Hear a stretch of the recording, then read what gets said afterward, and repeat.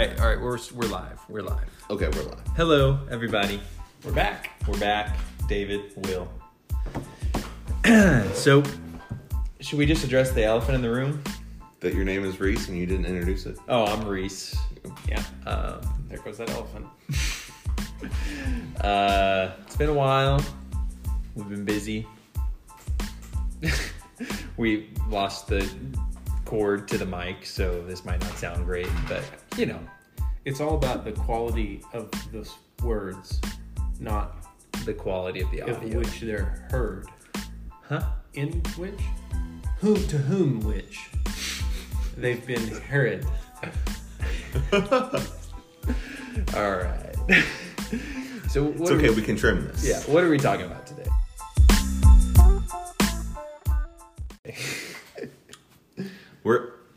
We're probably going to talk about teaching. That's at least where we're going to start. We're going to start on, this started with a question that I had is, how do we as Christians, what is the place of teaching? And by teaching, I mean commentaries, fellowship from other believers,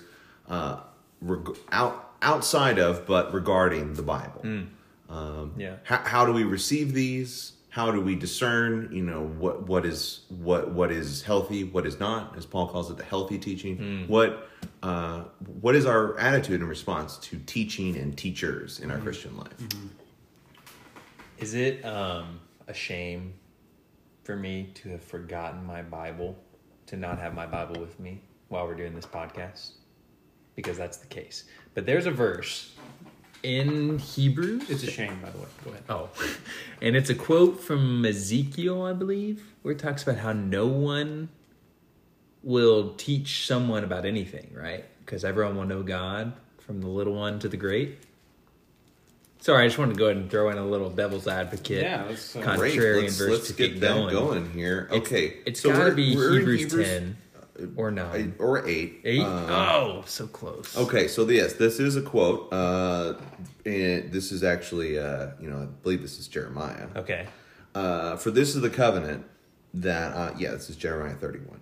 For this is the covenant which I will covenant with the house of Israel after these days. I will impart my laws into their mind. On their hearts I will inscribe them. Skipping forward. They shall by no means each teach his fellow citizen. By no means? By no means. Yeah. Saying, know the Lord, for all will know me. Boom.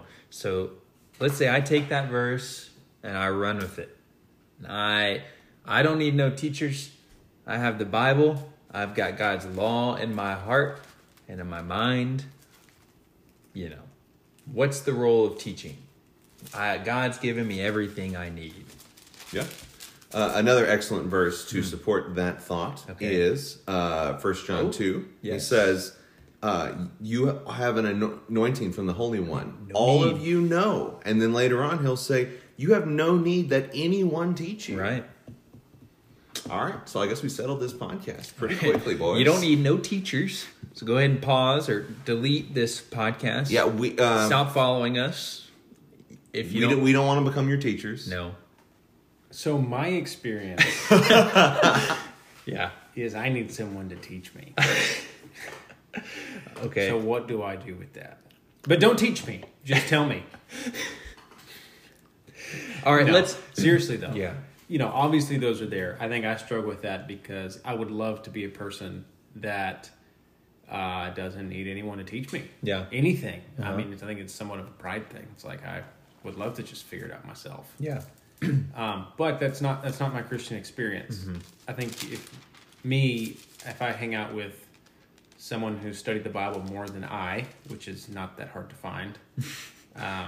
You know what I mean? Like in Christian circles, it's like, okay, I'd love for this person to tell me. Or like if they see something in the Bible, I'm like, I never saw that at all. Yeah. Or how did they get that? Like there's, I've had experiences like that where it's like, okay, well, someone's going to have to teach me because it's not working for me doing it by myself. Mm-hmm. So what do we do with that? Well, one thought.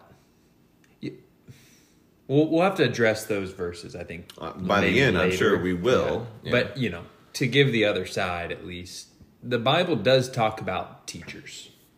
in the New Testament, in the epistles of Paul, right? God's given some as, teachers. Yep. Right? It's in Ephesians 4. It's in 1 Corinthians 12. It's like teaching is promoted in the Bible as well.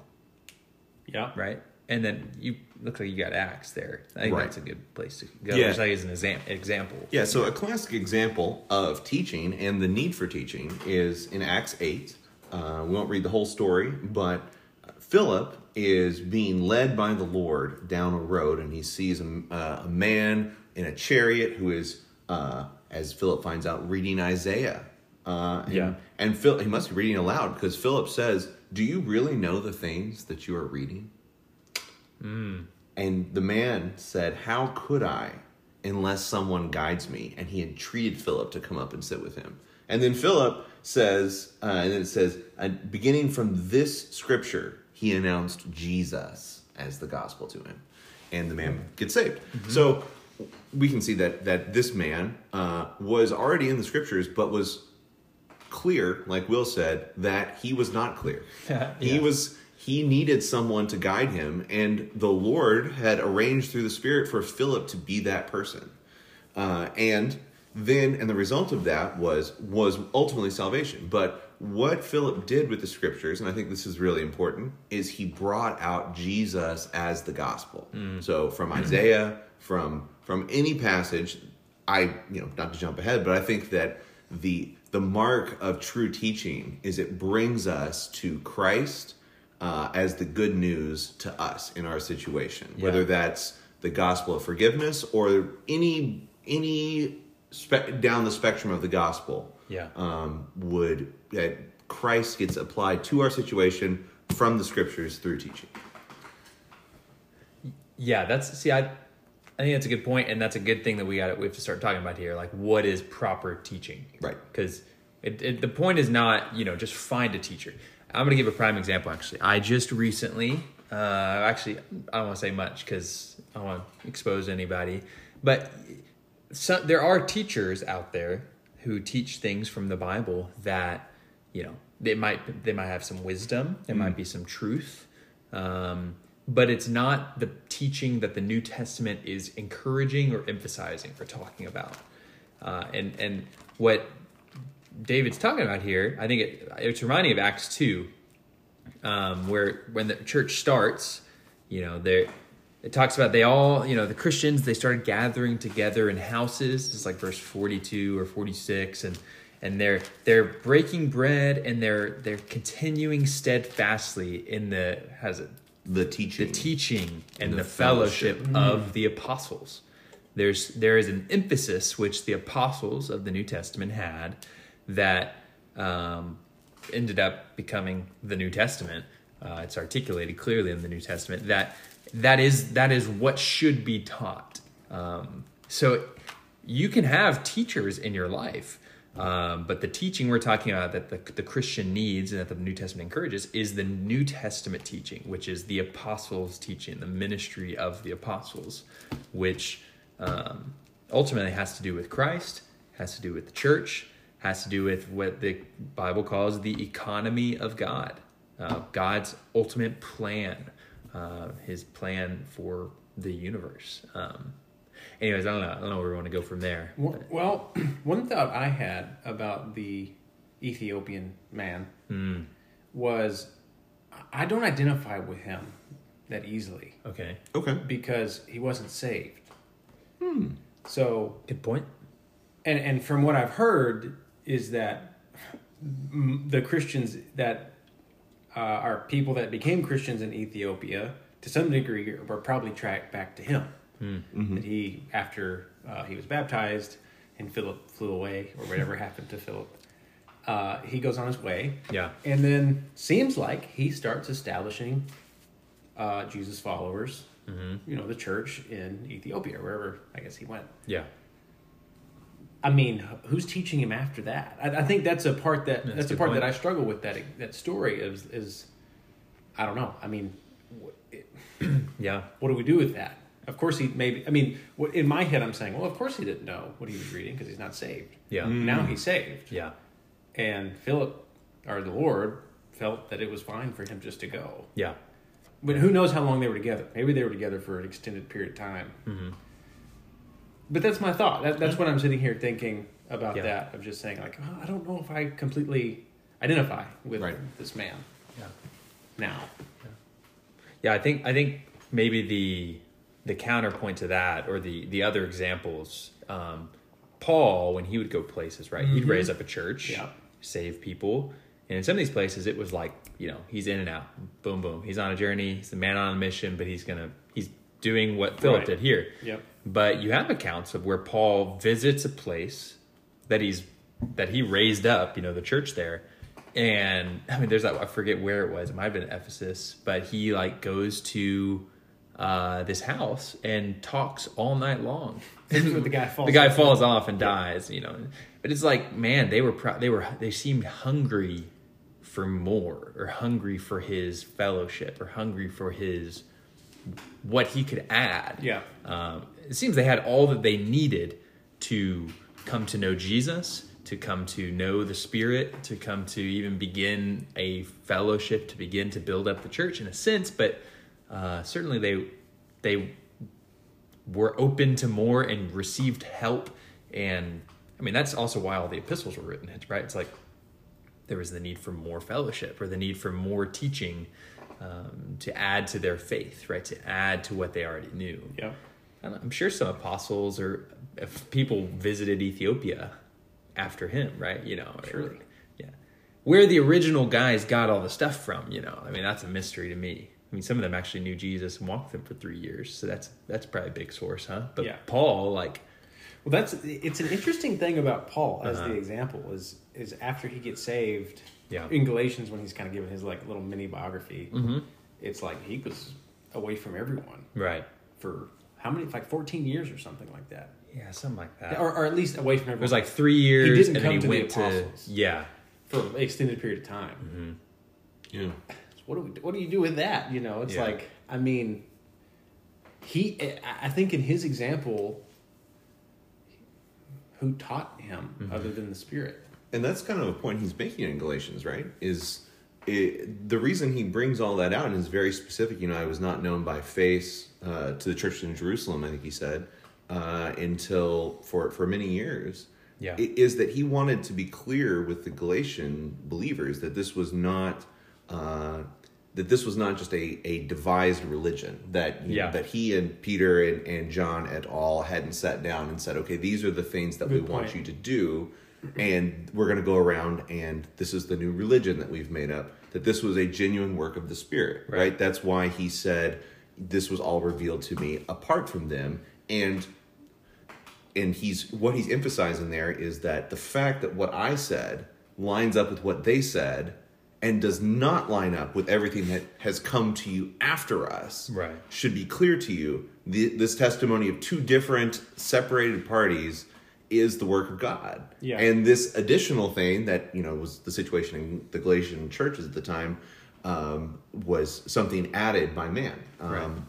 So, but it is interesting what you bring up, Will, that we do have a lot of examples, especially in the beginning of the church, where there are people who seem to just have a direct revelation from God. Right. But then, like you were saying, Reese, those people turn around and begin teaching others not to go off and have direct revelation from God. Yeah. But to learn of them. Right. I'm just reminded as I'm speaking of the beginning of John's first epistle, and he says, look, I was with the guy. I was with Jesus. I touched him. And now he's gone, but I want you to have fellowship with me and with him. So that's why I'm relaying to you what he calls the word of life. So that you can be brought into the same fellowship, the same communion as I have. So anyway, I honestly don't have an answer how we resolve, specifically what happened to Paul, but also to, Peter and John and their direct experience with the Lord within them not saying, okay, everyone needs to just kind of hang out with me directly so that we can kind of continue this secondhand chain of direct experience, but I'm going to teach you. I'm going to write the truth and trust in that the Spirit will join the written truth to declare reality to you. Yeah, and I think I like the point that you made. It's like Paul did not then encourage all Christians after him to go to Arabia. Yeah, right. Man, the Lord really showed me something. I hope he does the same for you. It's like the point is something insane happened to me. I got knocked on my feet, scales were on my eyes, and it took me years to figure it out. Yeah. And I'm going to tell you now. Yep. Do you want to hear it? Yep. It wasn't like, and I hope you hear it someday too. And then you have this thought in Ephesians, I think it's in chapter 3, where it talks about, there's 2 and 3. It's talking about there's the foundation of the church is the revelation of the apostles and prophets in spirit. Like they conveyed this insane revelation of God's plan of what he's trying to do. Yeah. And that's the foundation. And now the church is the receptacle for this. It's now the pillar and the foundation of the truth. Like the truth is now found in the church, in those that they conveyed this revelation to. And the primary way that we get that revelation, or thankfully what we have, is actually they wrote it down. Like we're a people of the book. Like what is it in Revelation 1? It's like, blessed is he who reads. It's like that there's a blessing now for those who read what those apostles said. But there's also the need, like the Philippian, or the Ethiopian eunuch. It's like there's a need to give the sense. What does it mean? How can I understand unless someone tells me? Or like back in Nehemiah, right? It's like Ezra got up and he read the scriptures and then he interpreted it, gave the sense.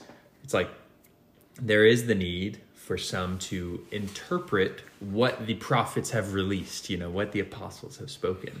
And that's the function today of teachers. So that's what teachers should be doing, is giving the sense of what the apostles were saying. I mean, Peter, right? He read some of Paul, and he said in 2 Peter, man, that was a little tough. Our brother Paul is so wise. Some things people misconstrue or twist, right? So how do you then know? How do you know what's proper teaching, or how do you know what, who's giving the sense? I don't know. I'm sitting here thinking, I do feel like it's helpful though, even with my questions, because I didn't, sometimes I'll ask questions that I know the answer to. But in this one I didn't. I'm really sitting here thinking like, I think because I've always somewhat struggled with these questions of like, I maybe it comes from a prideful place. It's like, I can figure this stuff out. I don't need a teacher, and I hang on some of those verses like, I don't need that. Mm-hmm. But that whatever. That's also the case where I know there's the people that have seen much more than I have. Just really quick conversations. So, anyways, point being, I feel like I've gotten some help here in just thinking, like, there has been somewhat of a progression. So you had the ones who had the initial vision, who we would say they established, or we'll just say established the teaching of the apostles. Mm-hmm. And there hasn't been anything, or there hasn't been a need for anything to be added to that. Right. It was complete, I think. At least what's been written. Yeah. And so we can hold on to that to some degree of like, well, this is my baseline.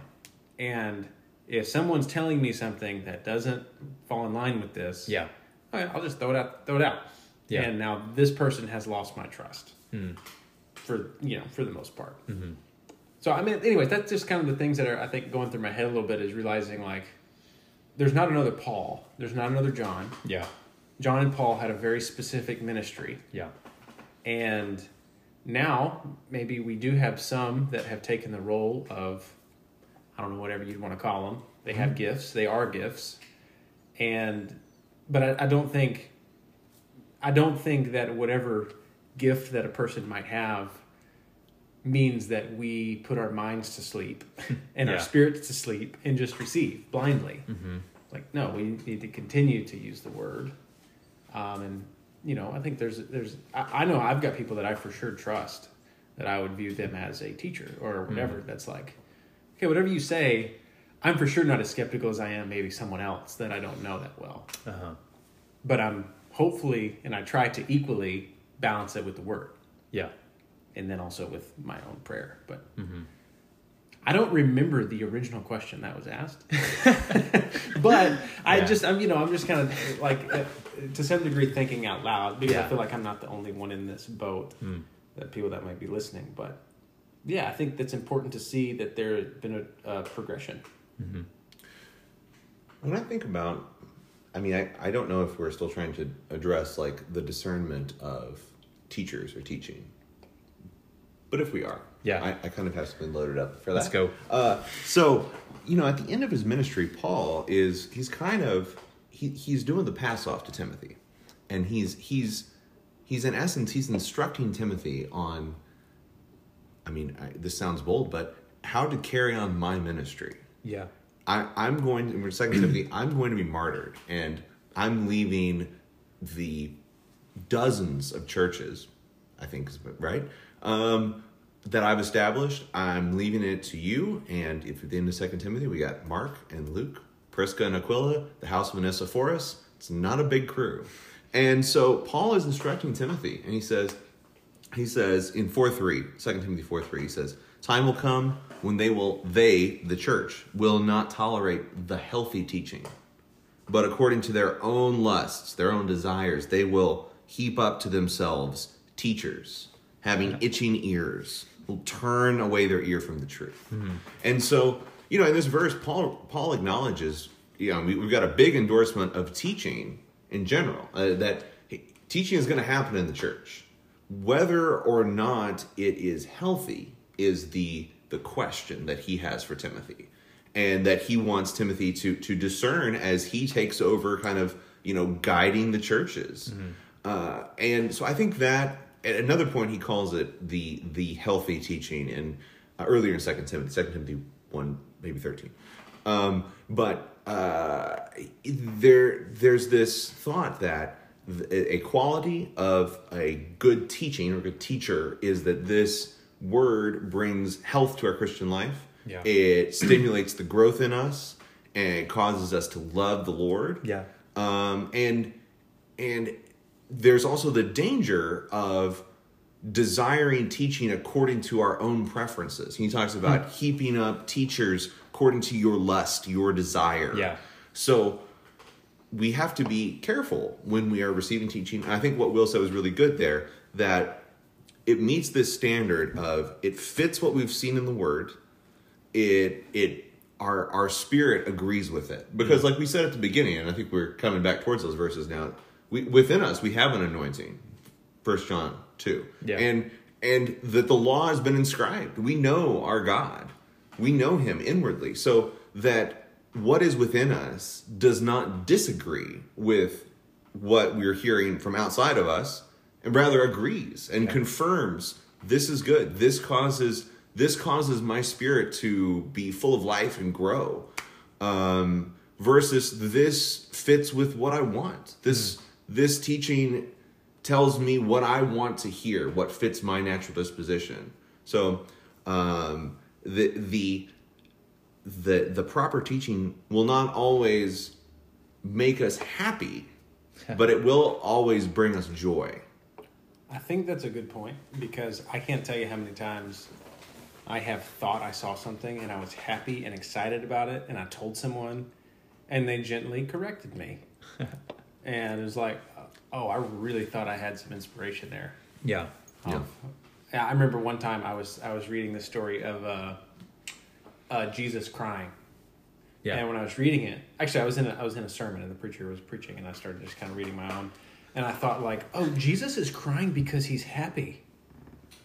That was like something that just came upon me, was that I was like, oh yeah, well what Mary said was right. We're in John 11 and you said Jesus was happy. Yeah, because it was like, even though it clearly says right, he's not. Yeah. But hearing what Mary, I'm like, well, why would he be upset? Because Mary said the right thing. Like she said, yeah, I know. He's going to rise. You're the resurrection life. Yeah. He's going to rise. Mm-hmm. I'm like, oh, he was crying because she believed him. And I got really excited about it. I mean, like, I was like, I've got inspiration. This is the Lord. Like, wow, you were so happy. Yeah. Whatever. That's obviously me having a bad reading level as well. But it's like I brought that up to someone. I was like, hey, what do you think about this? And then they corrected me. I was like, oh, okay, cool. I was like, all right, great. I was totally off. But I was so excited. I mean, and that's happened a number of times. I could probably tell so many stories. It's like I get so happy, but it doesn't equal healthy. Right. Like, it's not always healthy teaching. Yeah. Yeah.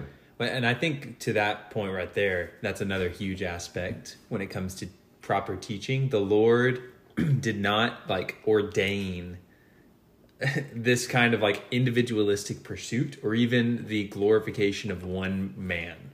It was all about the communal learning. Like, God wanted a church, which is people who are together coming to know God, coming to know this one together as brothers, right? That's another classic verse that would also be like a big wrench in this whole thing. Is Jesus says, right, in Matthew, nobody should be your teacher. You only have one teacher and you're all brothers, right? It says two things. No one's your father, no one's your teacher. And it's like, the point being made there is that he has leveled the playing field and we're all brothers. And as a community, we're going to come to know our teacher, Jesus, which helps us when we are off, right? And we are going this way or that way. And then Paul explicitly says, knowledge puffs up, but love builds up, right? If anyone thinks he knows anything, he has not yet come to know as he ought to know. That's 1 Corinthians 8. So it's like, the whole point is not you getting on to some special teaching, like some new insight. Because if you did that, then you would be happy, you'd be proud, you would divide the church, you would create your own ministry, and nothing's being built up that's of God. But the whole point is, we as a group of Jesus followers and under our teacher Jesus are receiving revelation. And so 1 Corinthians 14 talks about what a church meeting looks like. It's, hey, if anyone gets a revelation, stand up and speak. And if someone has some anointing or something from the Spirit while that person's speaking, they should sit down and the other person should stand up and speak. And the whole thought is, as a community, we're going to reveal what God has for us based on the scriptures here, based on this apostles' teaching. And what does that manifest? It doesn't manifest, wow, that's a great teacher. It's someone walks in and they're like, God is among you. That's exactly right. No man is being exalted in that situation. It's, man, God is here. It's not, man, that pastor is awesome. That pastor is so wise. Not saying we don't need these gifts that can speak longer potentially, but it's like, that's not the point. The point is, God has commissioned the church to be the ones that have the truth, not a person, the church, That's such a good point, because I wonder how many of us, if we invite someone to church, or to our meetings, which I feel like that's like the easy way to preach the gospel. It's like, I invite my friend to church. It's like, how many times do we expect them to have the response that's in 1 Corinthians rather than most of the time it's like, well, I wonder what they thought of the music, or I hope it didn't distract them, or I hope they didn't think it was lame, or whatever it might be. Or it's the same with the preacher. It's like, oh, I really hope they like him. Or whoever's speaking, it's like, oh, it's either I hope they like him or I hope they didn't not like him enough to never come back.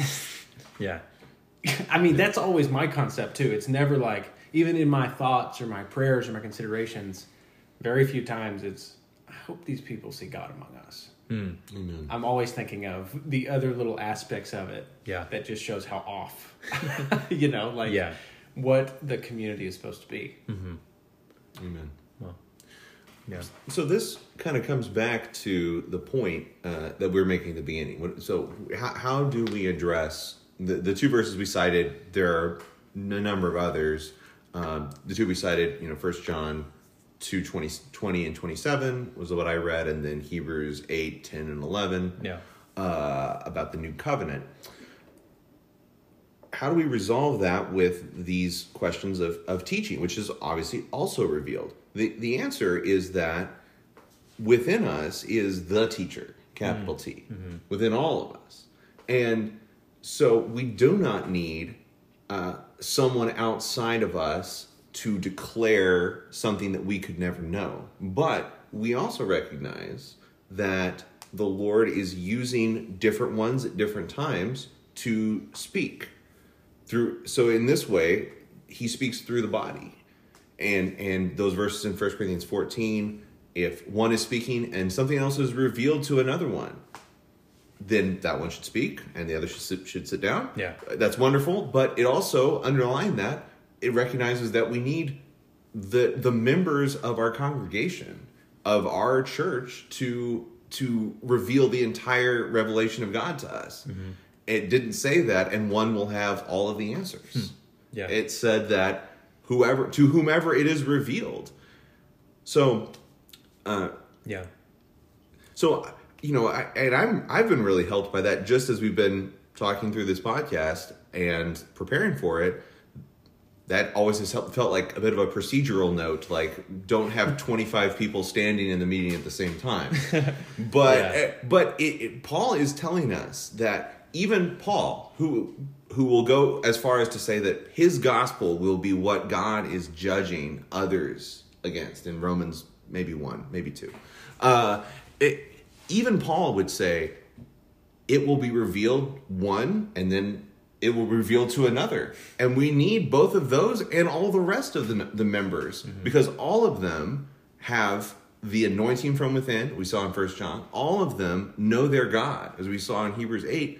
And that knowing that Will has and that Reese has is part of a revelation that I need. And then there's a knowing that's within me that needs to come to them. Yeah. And that kind of collective is how the full counsel of God, as they say, the full apostles' teaching is known to us, not through any one member, but through all the members. So this is God's way. Yeah. And I would just add, this is just kind of like a sad, or not sad, but just like a side note, I guess, for how you might interpret those verses too. Like the Hebrews one talks about knowing God. Right. No one needs to teach you about who God is, because you know God inwardly. He's within. And the anointing verses seems to be talking about like what to do, where to go. Or like it's like in these matters, like we should come to the Lord directly. We don't come for teaching for that. But so like it's a particular kind of teaching that we don't need. We don't need to be taught, about who God is because he's apart from us, like we can know him personally, subjectively, like just like we know a person. But when it comes to his plan, his will, what he wants to accomplish, or the adding to what we already know about his will, his plan, his purpose, what his desire is, there definitely is a need. And actually, we know God, yes, but there are things about him that maybe someone knows more than me. Like I might know God's, his care for you in your hard times, or like his care for you even to take care of your needs, like and things like so that I've built up my faith. But this person might know something deeply about God's mercy upon sinners, and it's like there's aspects of God that you might be short in that other people would know. But anyways, it's just like, yes, in a sense we can know God firsthand, but there's a huge need to know what others know of him and his plan and purpose too. I don't know. I'm just considering like how exactly you would address those verses. Yeah, I think that's good. No, Well, I was just going to read one verse, and it might be a good conclusion, though it feels selfish to declare myself the conclusion. No, go ahead. So, yeah. All right. So, complete the podcast. In Ephesians 3, Paul's prayer for us. We are familiar with being strengthened to the inner man. Yeah, and that's wonderful. We should do that. But he goes on to say that you, being rooted and grounded in love, may be full of strength to apprehend with all the saints. With all the saints. What the breadth and the length and the height and the depth are, and to know the knowledge surpassing love of Christ. So this prayer of the apostle, I think, so nicely encapsulates both sides, both aspects of what we're talking about here. Personally, we must be strengthened into our inner man to know the Lord, that Christ may personally make his home in our heart. Yeah.